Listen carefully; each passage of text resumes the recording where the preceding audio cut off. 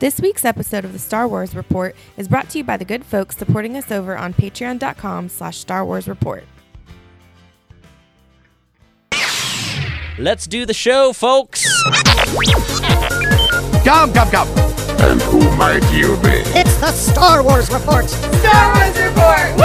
Star Wars Report! The place for Star Wars news, features, interviews, and more. Then we can do something epic! Good morning, good afternoon, good evening. Please delete as appropriate. The Force, it's calling to you. Just let it in. Wow. Now we'll start. Can't wait! Ladies and gentlemen, welcome to the Star Wars Report podcast. I just pronounced all of that very weirdly. I'm Riley Blanton, your host for this particular podcast episode. It's our special 1-year anniversary look back at The Last Jedi. We're recording a film commentary, and by we, I mean sitting right across from me, not virtually across from me, right the frick across from me, in the Alpharetta Annex Studios of the Star Wars Report podcasting empire. What do we call that? Anyway, it's Bruce Gibson, everybody. Hey. Hi. Hey, my favorite era of this podcast probably is the lead up to The Force Awakens. A very close second is the episodes we would record right here in your basement where we sit now. Yes. Leading up to The Last Jedi. So it is apropos that once again... This is like old times. Yes, it is. And I cannot wait to revisit. We have some listener email we'll talk about, but really, we're just going to have a conversation. We are, because we've seen this before. It's not like I have to say, shh, like, I got to hear this part. Yeah, no, we've seen it a few times, and it has built ever in controversy, and we'll get into that once the film itself starts. But what you're going to do is you're going to go to that Chapter 1 opening logo, and you're going to highlight it on the Blu-ray. This is the Blu-ray, right? Yes. Okay, the Blu-ray, and you can hit play and watch along with us for this episode, but as you're seeing the runtime on this episode, we are actually breaking up the length so that throughout the first part of January, that will be the episodes for the Star Wars Report. So we'll have, I don't know what it's going to tally out to, like 45 minutes, but you can follow along with us here. But an even easier way, if I could shamelessly promote... Oh, please do. We haven't done this with the commentary before, but I'm going to put together a picture-in-picture video that has our commentary as well as the full 2-hour-plus audio track for you to watch or listen to at your pleasure to be able to sync up the whole movie. Now, I know a lot of you guys, you'll hear the podcast and you know the movie pretty well anyway, but if you want to actually watch it on your mobile device or queue it up on your TV, there's going to be a private Vimeo streaming link to where you can watch the picture in the background and hear our voices. I know, it's crazy, right? It's like we're a bonus feature on the Blu-ray. We're making our own bonus feature, and you might be asking yourself, well, how do I access said video and full-length commentary audio track? Well, right now, it is available. It is available at patreon.com/Star Wars Report. That's where we post our Rogue transmissions and other bonus content, but the bonus content for this new year is The Last Jedi full video with our commentary, and you can stream it right there on your mobile device and access it at patreon.com/Star Wars Report. That's what? How do you spell Patreon? That's a weird. P-A-T? Patreon. EON at gmail.com. No, I'm kidding. All right, let's do this, Bruce. Let's get it started. I'll do the 3, 2, 1, go, and then have you hit the go button? I'll hit the go button. All right. I'm going to talk loud because my level is low. Okay. Yeah, it's a thing. Because everybody's like, why is that guy shouting? All right, so 3, 2, 1, go. All right, he just selected the logo, and we have the blank screen and blank screen. And if you're trying to sync with us, I'll also say the second. The Lucasfilm logo is fading in now. All right, there we go. So if you want to sync up, that's your audio mark for the track. But a long time ago in a galaxy far, far away. ... Yeah. Crank that, man. You want it cranked? Let's get just for a second. Just let me breathe it in.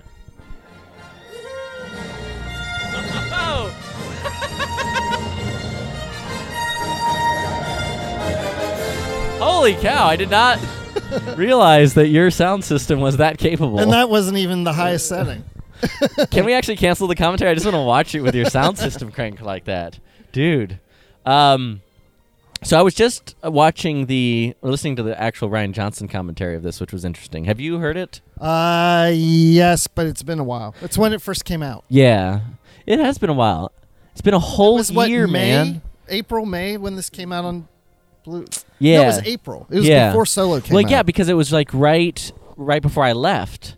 Because we did our other commentary with it once it came out at Michael Morris's house, and it was still kind of fresh, but a lot of the controversy had already brewed at that point.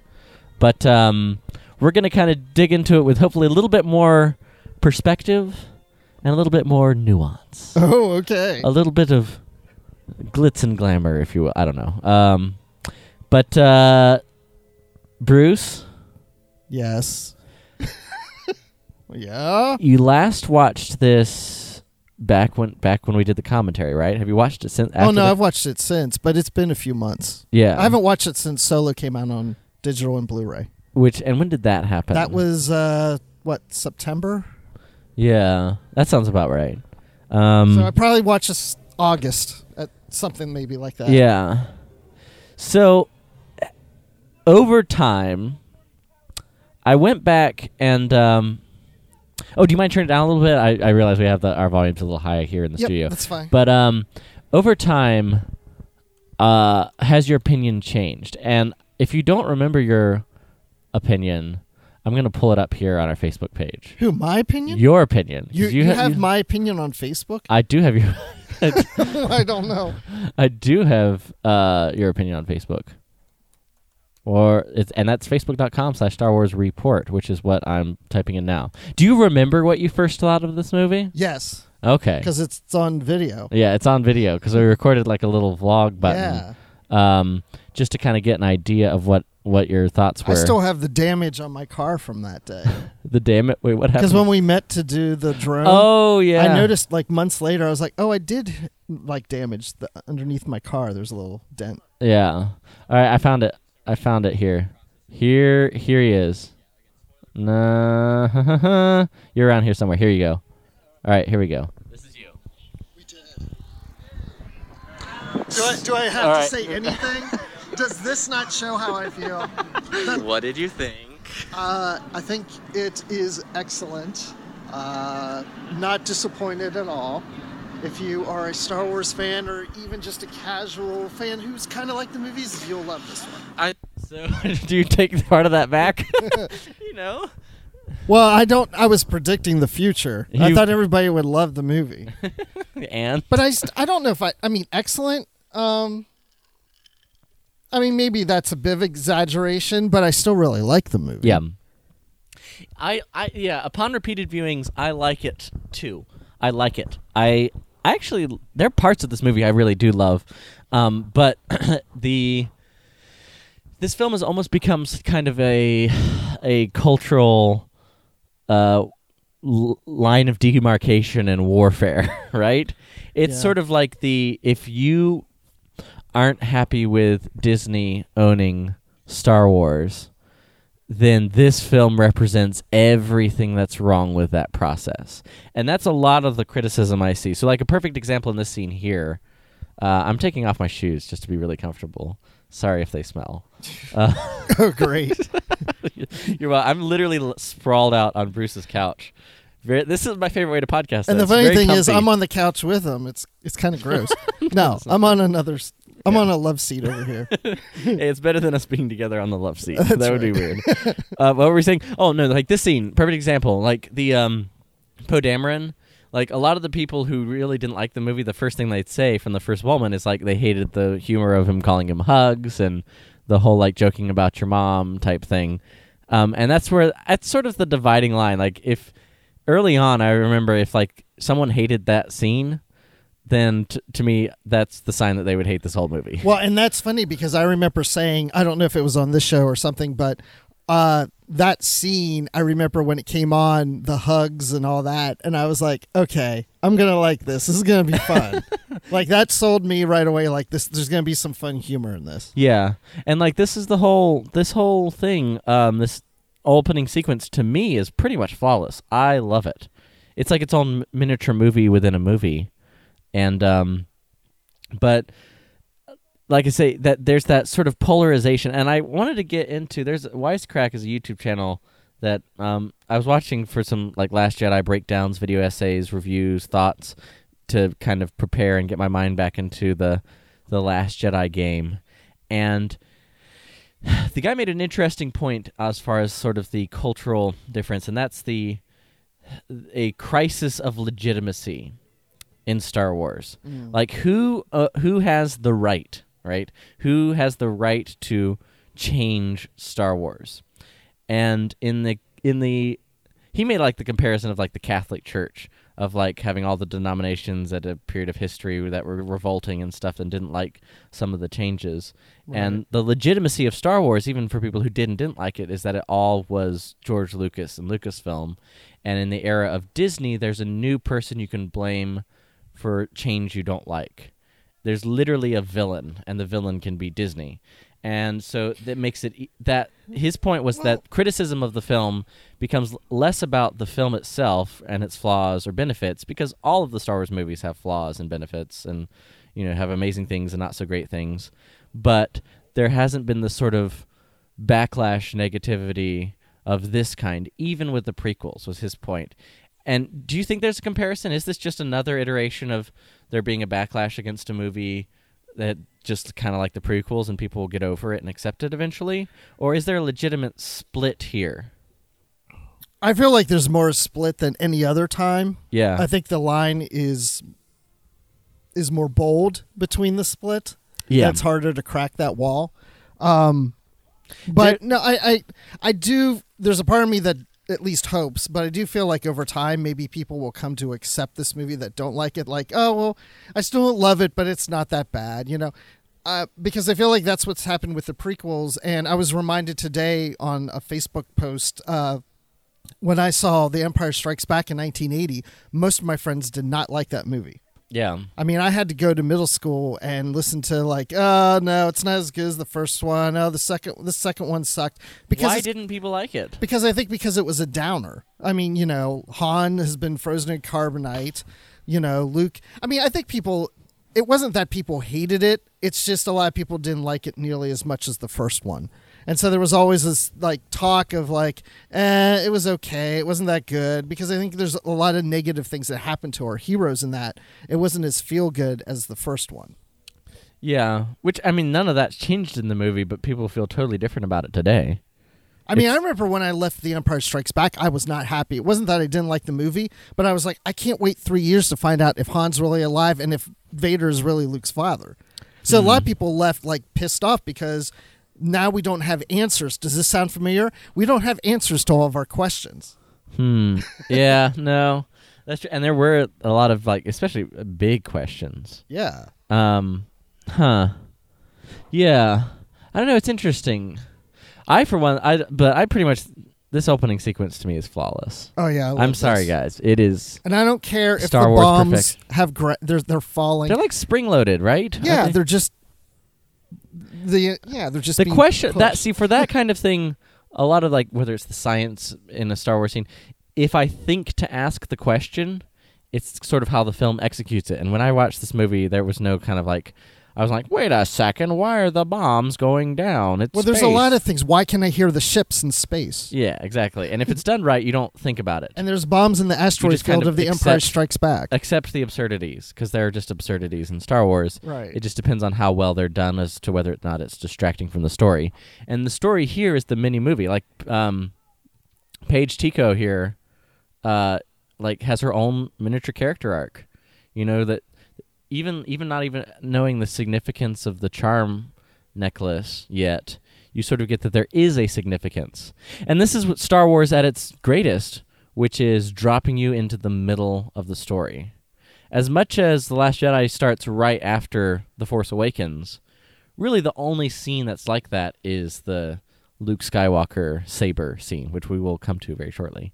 But this it's just like A New Hope, just drops us straight into the middle of the evacuation. And that battle. wasn't the original intent. Remember that the original opening scene was Finn waking up from in the medical bay. In the medical bay.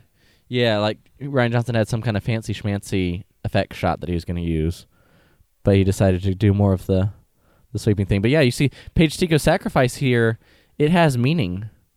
It's sort of in the way Dak. It's very similar, I would say, in the little miniature character arc that you see Dak. You only see him for a second, but you kind of like him. He's like, I can take on the whole Empire by myself. In this case, you see Paige's bravery and how she's the last hope of the battle. And see, the artificial gravity in the ship is... That's why those bombs are falling, and then when they hit space, they just continue in that direction. There's springs there. I don't actually remember. I remember there's maybe like, spring. There's whatever. a reason. There's a reason. There's a reason for the season. It's the happiest season of all. Merry Christmas, everybody! Explosion. But like, there's a lot of small character moments and miniature character arcs, like Captain Canaday, right here. Like, Aaron and I are in love with Canaday. He made Captain Canaday shirts to wear at New York Comic Con, but they didn't quite turn out, so we weren't able to. But like, each of those character arcs are the strengths. I think there are certain story elements and characters, mostly characters, if I'm honest. There's a couple plot points, but a few characters that I think fall short or distract from what could have been a better story upon repeated viewings. And we'll dig into that a little bit more as we go through the film. There it is.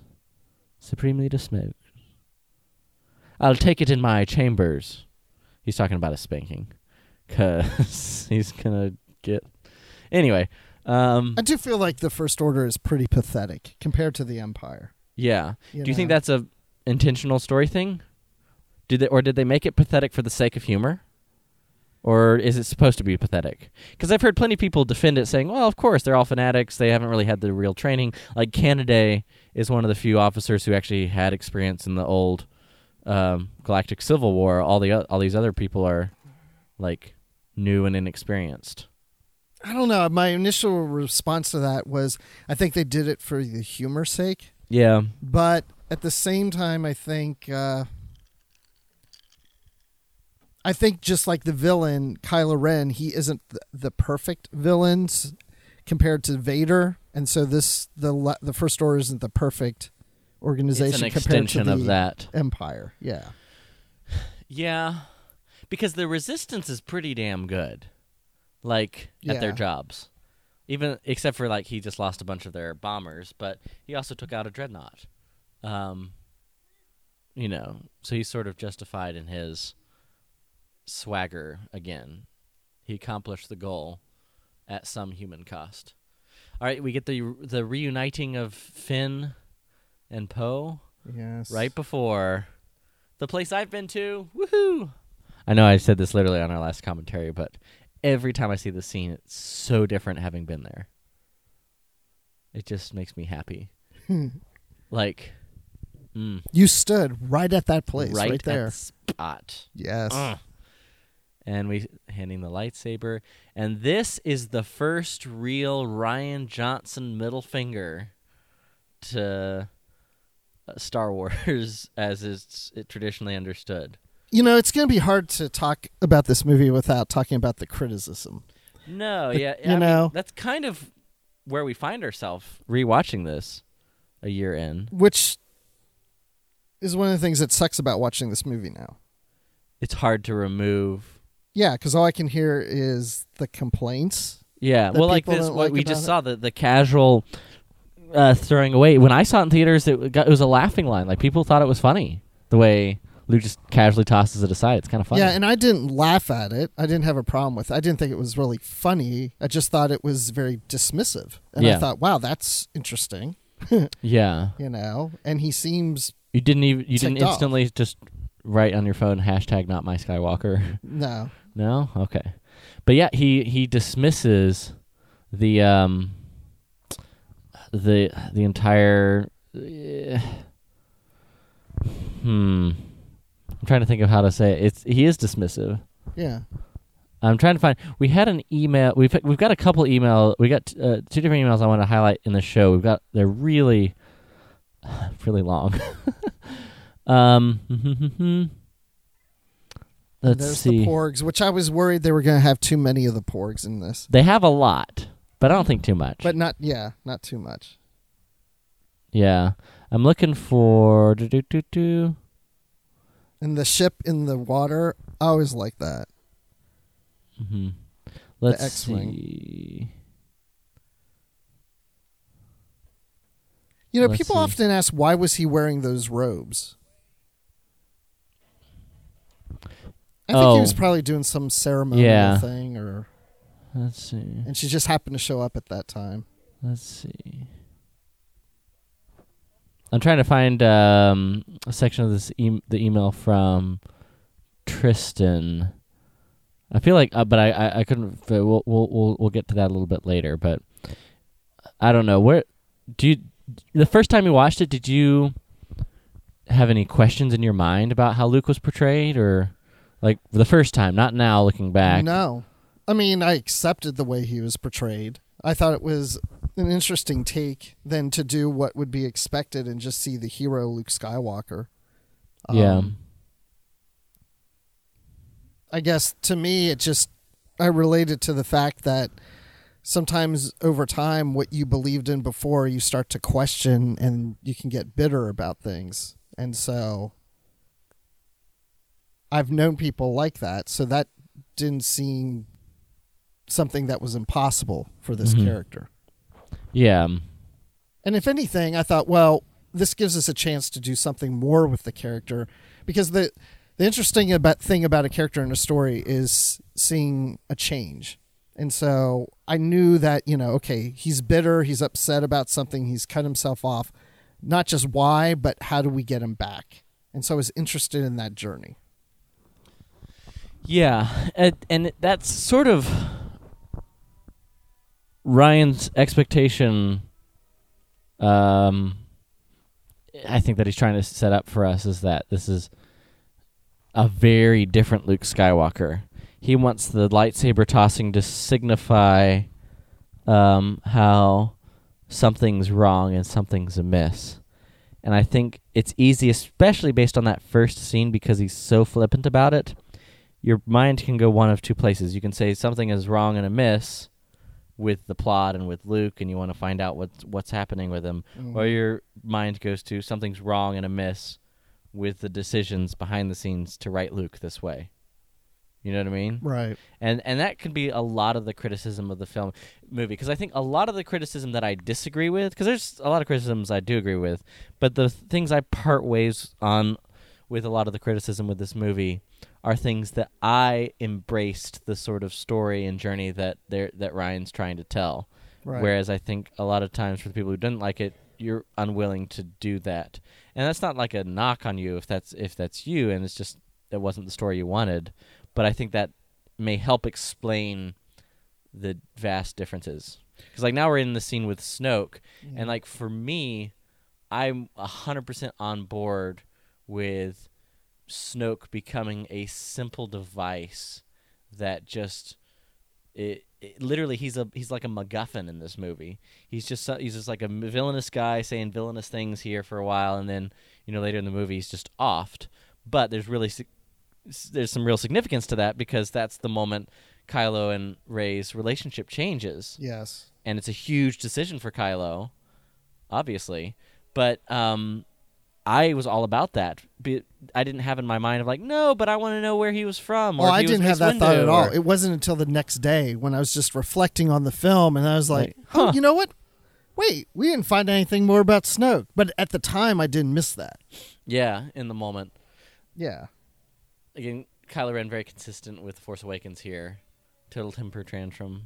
Going back to Luke and everything, I remember at the time watching this feeling, it reminded me of things I'd seen in comic books with superheroes, where it's like, the older Batman, the older Bruce Wayne gives up. He retires. He can only do so much. It's like I got that same feeling from Luke. Yeah. There are two, and we'll circle back to this a lot, but I just want to say these up front, and we can bring them up again as we want to talk more about it, Bruce. But there are two significant things that are happening with Luke here that I think counter the narrative that he's just given up. Now, he's given up. He hasn't just given up. He hasn't just failed. This movie isn't the story of Luke Skywalker, just rejecting the old Jedi ways and failing the heroes. Right, because why would he go to this island? Because he doesn't... If he rejected the Jedi ways, why be there? Yeah. He rejected sort of the modern Jedi. This is sort of him returning to the older ways. But Rey wants him to train her, and he refuses at first, and then he offers his 3 lessons. But there's a change in Luke, and it's when he sees R2 and he sees the hologram, and he's reminded of the Princess Leia's call for help to General Kenobi, and when he sees that, he's reminded of who he is and why that's important, and that's when he offers to help train Rey with the 3 lessons, 2 of which we see in the movie. Well, and I also think I accepted the way Luke is in this more so than maybe some people did, because if this movie took place a year or 2 after Return of the Jedi, it would feel really awkward. But knowing now that he's an older man and it's been 30 years, it's like, to me, there's been a lot of events that he has gone through in his life that brought him here. Yeah. There's so that gives a history to him. He's ultimately willing to train Rey until he sees her cavorting with Kylo, but that just makes sense to me. So it's not like he's unwilling to ever train her. He actually does change his mind when he sees the hologram. That's the first thing. And the second big thing is him saving the day at the end of this movie. Because if that's, and we're going to get to that, Luke freaking Skywalker freaking saves the freaking day. Yes. All right? Well, I'm going to say that a lot throughout this whole commentary. We're not even at that part. I know, that's really early on. But you're right. The hero does return. Mm-hmm. Yeah. And I don't feel like I hear enough of that. I will not be the last Jedi. The other thing that, one thing that I don't really care for about this movie, well, it's not the movie myself. Well, I guess it kind of is. But I feel like there's so much emphasis where people talk about this movie. It's like Luke and about Kylo Ren. And I don't feel like there's a lot of talk about Rey. And she should really be the star of the movie. She's not really, though. Right. And that I have a bit of an issue with. Yeah. As one thing I kind of look more forward to in Episode 9 is that it's really a chance for Rey to shine. Well, and I looked at it also as like The Force Awakens is more of Rey's story. That is, and this one's more of Kylo's story. Yeah. And then the next one would be the two together, finishing off both of their stories. I'm just not there with most of the criticism of Luke Skywalker in this movie. I'm just not, if I'm being honest. Now, when we get to Finn and Rose, I have, and we'll go through that more. Wait, didn't you tell me Rose was your favorite character in this? I feel like that she was one of my favorites. Yeah. Not so much. Is it because of the relationship with Finn? I guess we'll get to that later. Yeah, we'll get to it more, and it's not that. It's the I like Rose still, but it was. I guess it's not as much about her as it's Finn didn't really get. He was really short shifted in this movie in a lot of ways, and I'll get into that when we see Finn. Don't let me forget. Now, the thing I like about this scene is he's like, "Why you? Why did they say why? Yes, but Rey why you?"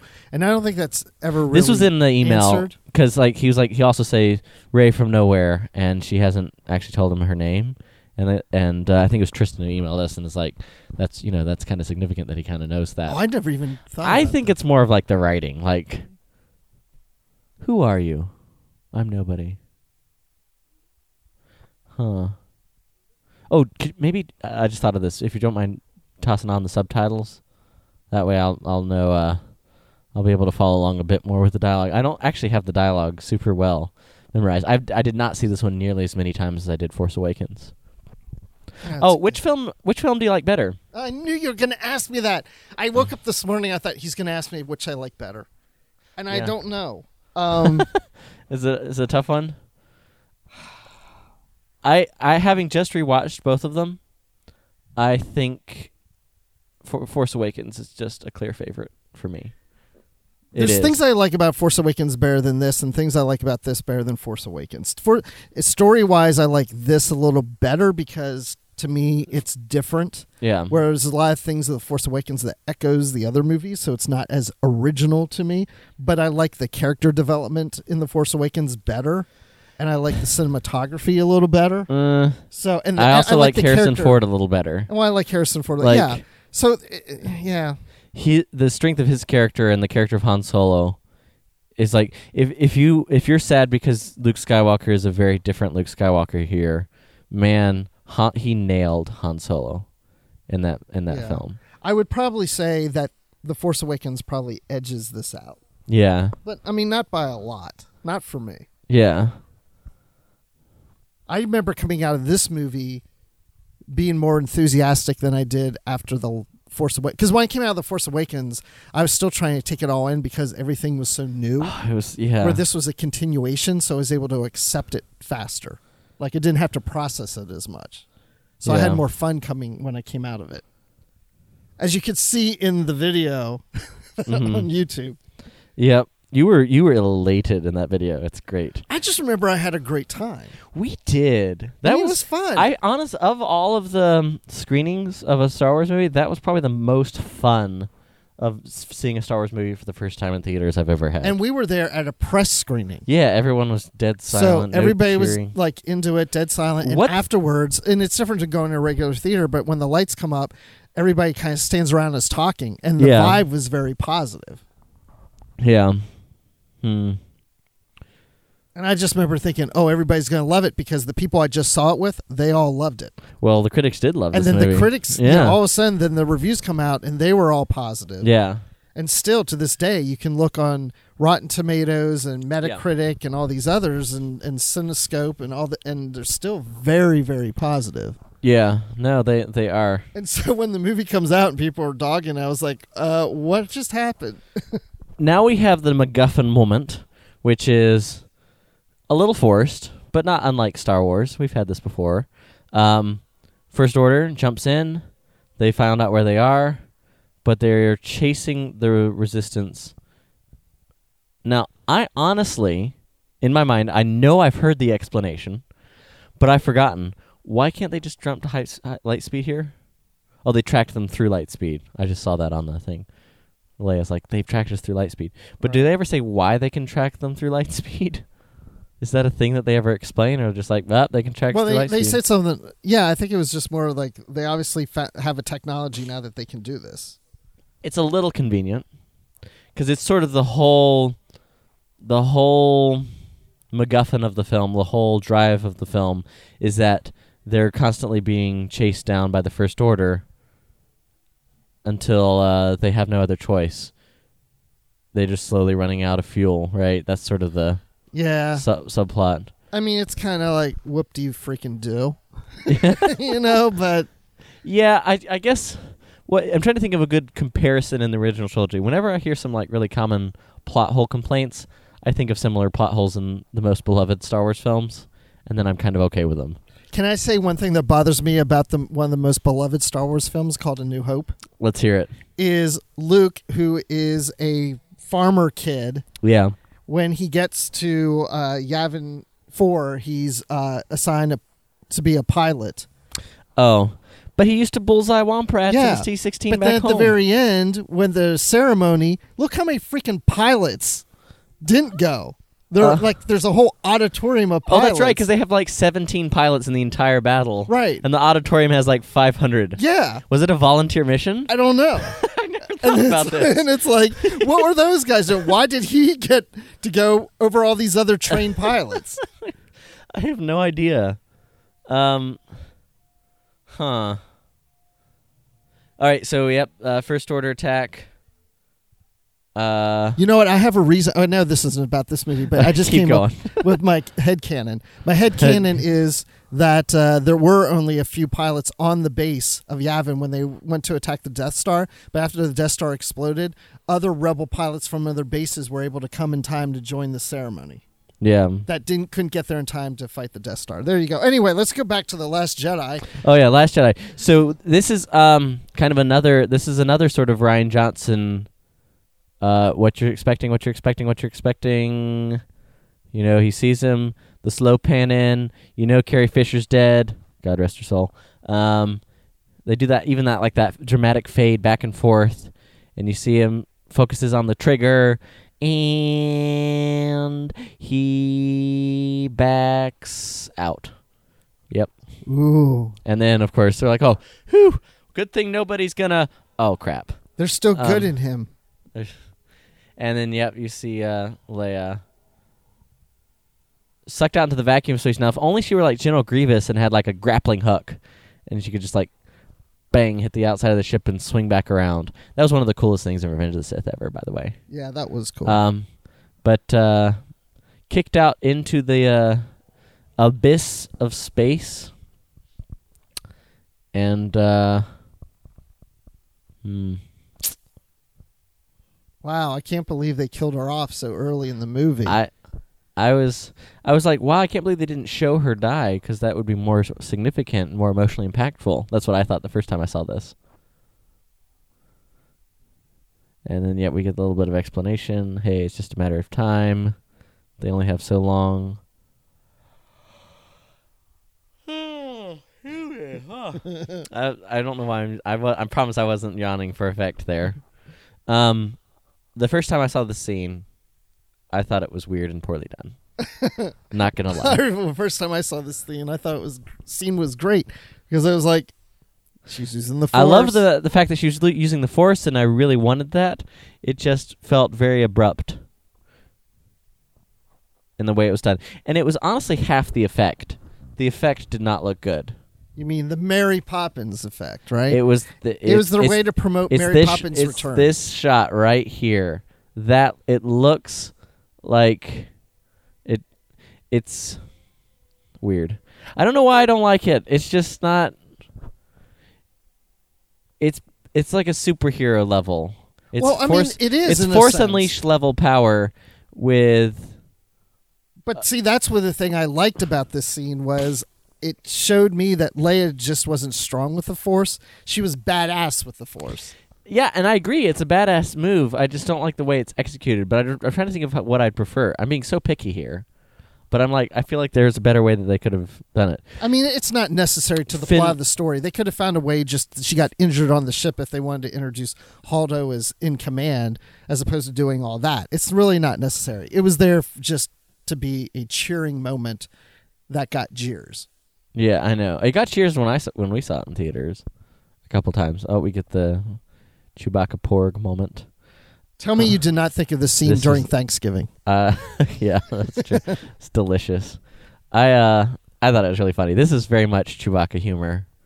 It's like straight out of Return of the Jedi when he sees like the bait that the Ewoks have set. You know. There he is. Oh, poor Chewie. There's Luke. Chewie's gonna go to bed hungry. Oh yeah, Luke walks on the Falcon, and this is an important turning point for Luke's character. And I haven't watched this in a while. It just, I don't remember this being this soon. Oh yeah, it's fairly early in the movie. Let's take the tally, because we've only just gotten past setup. Oh, hey, I saw those dice in Solo. Yep, and we would have seen them. There was a big scene in Force Awakens where Han was going to hang the dice in the Falcon when he first got there. However, unfortunately, they cut that out, but forgot to tell Ryan. Is that in the deleted scenes? Yeah, no, Ryan in the commentary was talking about, he's like, yeah, that was one of those things that I wish that there's going to be this whole scene in The Force Awakens. And then, Yeah, we're 34 minutes into the film. So this is, yeah. But yeah, I wish I could make you understand I'm not coming back. Again, Luke's very much, nothing can make me change his mind. And that's consistent with the Luke we've met so far. The bitter, the fearful, the one who's given up. But here he sees General Kenobi. And and then R2 moves his head. Does that mean Leia's projection moved? That's a good question. I think that every time I've seen that, I always think that. Help me, Obi-Wan Kenobi. I like how the recording's degraded a little bit. Degraded a little bit. Not degraded. Two different words. But you see, it's degraded, and here he is. Tomorrow at dawn. it's a very almost like getting ready for I will teach you the ways of the Jedi and why they need to end. So again, it's no longer about, he hasn't changed his mind about where he is on the Jedi Order and its failure. But I also think that's the sort of fundamental way I view the Jedi Order, because I already, and maybe it's a prequel generation thing, but I already saw like a large point of the prequels, which is what Qui-Gon points out in The Phantom Menace, is the arrogance of the Jedi and the Jedi Council, and why they've drifted from the Jedi ways. If anything, I can see Qui-Gon being like Luke if Qui-Gon lived on. Absolutely. Are you kidding? Yeah. And that's so that's consistent. So when Luke here changes his mind about training Rey, to me that's important. When he says the ways of the Jedi need to end, I don't think he's talking about like what's right in the galaxy. He's just saying the way we approach the Force can't be like the old Jedi Order that failed.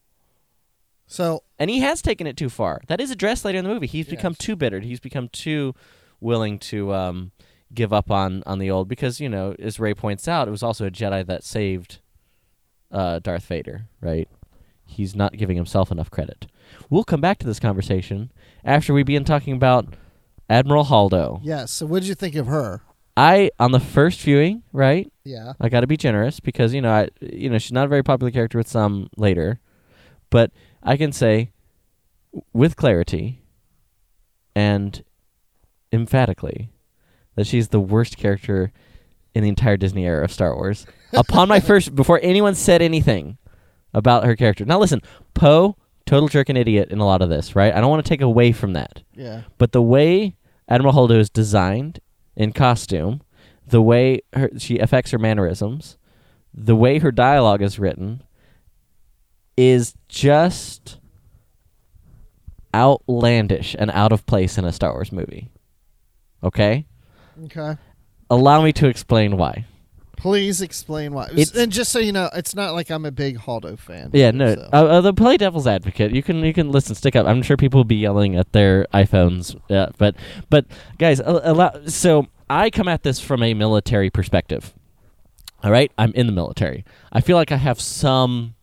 Do I have some say on the topic of, like, when it comes to mutinies and chain of command and when you have a right to know of things, right? So I can clearly say that right here, Poe is out of line. This is, in fact, when Rian Johnson talks about the movies that inspired this movie, remember way back in the day? Yeah. And one of them was 12 O'Clock High. The plot of 12 O'Clock High includes pilots turning on their commander. Like the mutiny is a big subject. And so him wanting to know the plan in detail, like, he doesn't need to know that. And he can operate the mission effectively by trusting his leaders to make the right decision. And that's the thing he needs to do as a pilot, as a commander, and then captain. That's what he needs to do. Well, and that's basically what Holdo tells him. And Holdo's calling him out, rightfully so. Right. None of this changes the fact that Holdo is totally unmilitaristic in the way she presents herself. Her conversation and back and forth with her subordinates is petty, and it is immature, and it is angry and emotional. And none of those are the characteristics of a good leader. And the movie sets her up as a good leader. Like, she is the counter to Poe's insolence, and she's of the what is it, the Battle of Chiron Belt. She's renowned for her reputation in battle, but the entire way that she conducts herself as a military officer is just awful, and it frustrates me when I watch the movie. It doesn't change anything about Poe being in the wrong. He's in the wrong, in my opinion. Because he's insolent in the way that he does that, and he ultimately commits mutiny. But it doesn't also change the fact that Holdo is just a irritating, obnoxious character. And I went there. Okay, all right. That's fine, but Riley's opinion. In defense, she's not in uniform, right? But she should be. Well, exactly. But the thing is, and maybe it's because, and I can't remember the book. Why is everyone else on the bridge in uniform? I can't remember. Some dumb book. I can't remember the book's name right now. But anyway, whatever book it was, because I read it at the time before this movie. Yeah. I mean, I think of her and Leia as not necessarily military grown people like the Resistance to me is a mix of military and volunteers and such. Like Leia- you're in the military and you've gone through years of training. Yeah. And to become an officer and all these things, where these people are more volunteers that work in a military like structure, and because of her political position with whatever government or something in the universe or something with the New Republic gives her this stance to be a leader of this organization, but she doesn't come from a military background. I mean, she understands military and stuff, but she's not fully trained like you are in military whatever. You know what I'm saying? Yeah, but I guess my point is neither is Leia, but Leia conducts herself with professionalism and real leadership. Yeah, but not every politician is professional and has great leadership skills. No, but I'm either. just saying the plot of the film, they set Haldo up, and maybe I'm wrong about this, but they set Haldo up as sort of the true inspirational leader, especially like with her sacrifice at the end of the movie. But like her sacrifice at the end is sold short by her behavior as an awful leader. And I'm not talking about the decisions she made. I don't know that they're definitely very different decisions or plans. There's not really a good alternative. She didn't have a lot of options. But I'm just saying the way that she interacted with her subordinates was just unprofessional. So we're talking the same thing as the First Order. Was this done to be funny, or was it purposely done to... And it's, yeah. And I should be fair, like, that same element bothers me about Hux. I think Hux is kind of weakened as a character because of his pettiness. But it's, I mean, Hux isn't wearing a silk dress and purple hair. So there's also that. Right. And I'm not saying, like, you can't have a silk dress and purple hair in Star Wars. I'm just saying it's weird that you're trying to make that the example of, like, the hardcore military leader. I really think Akbar should have been in that role. It would have been much more impactful if Akbar were the military commander that Leia trusted, because Leia has this history. I could have gone for that. Right? Thank you. Yeah. All right.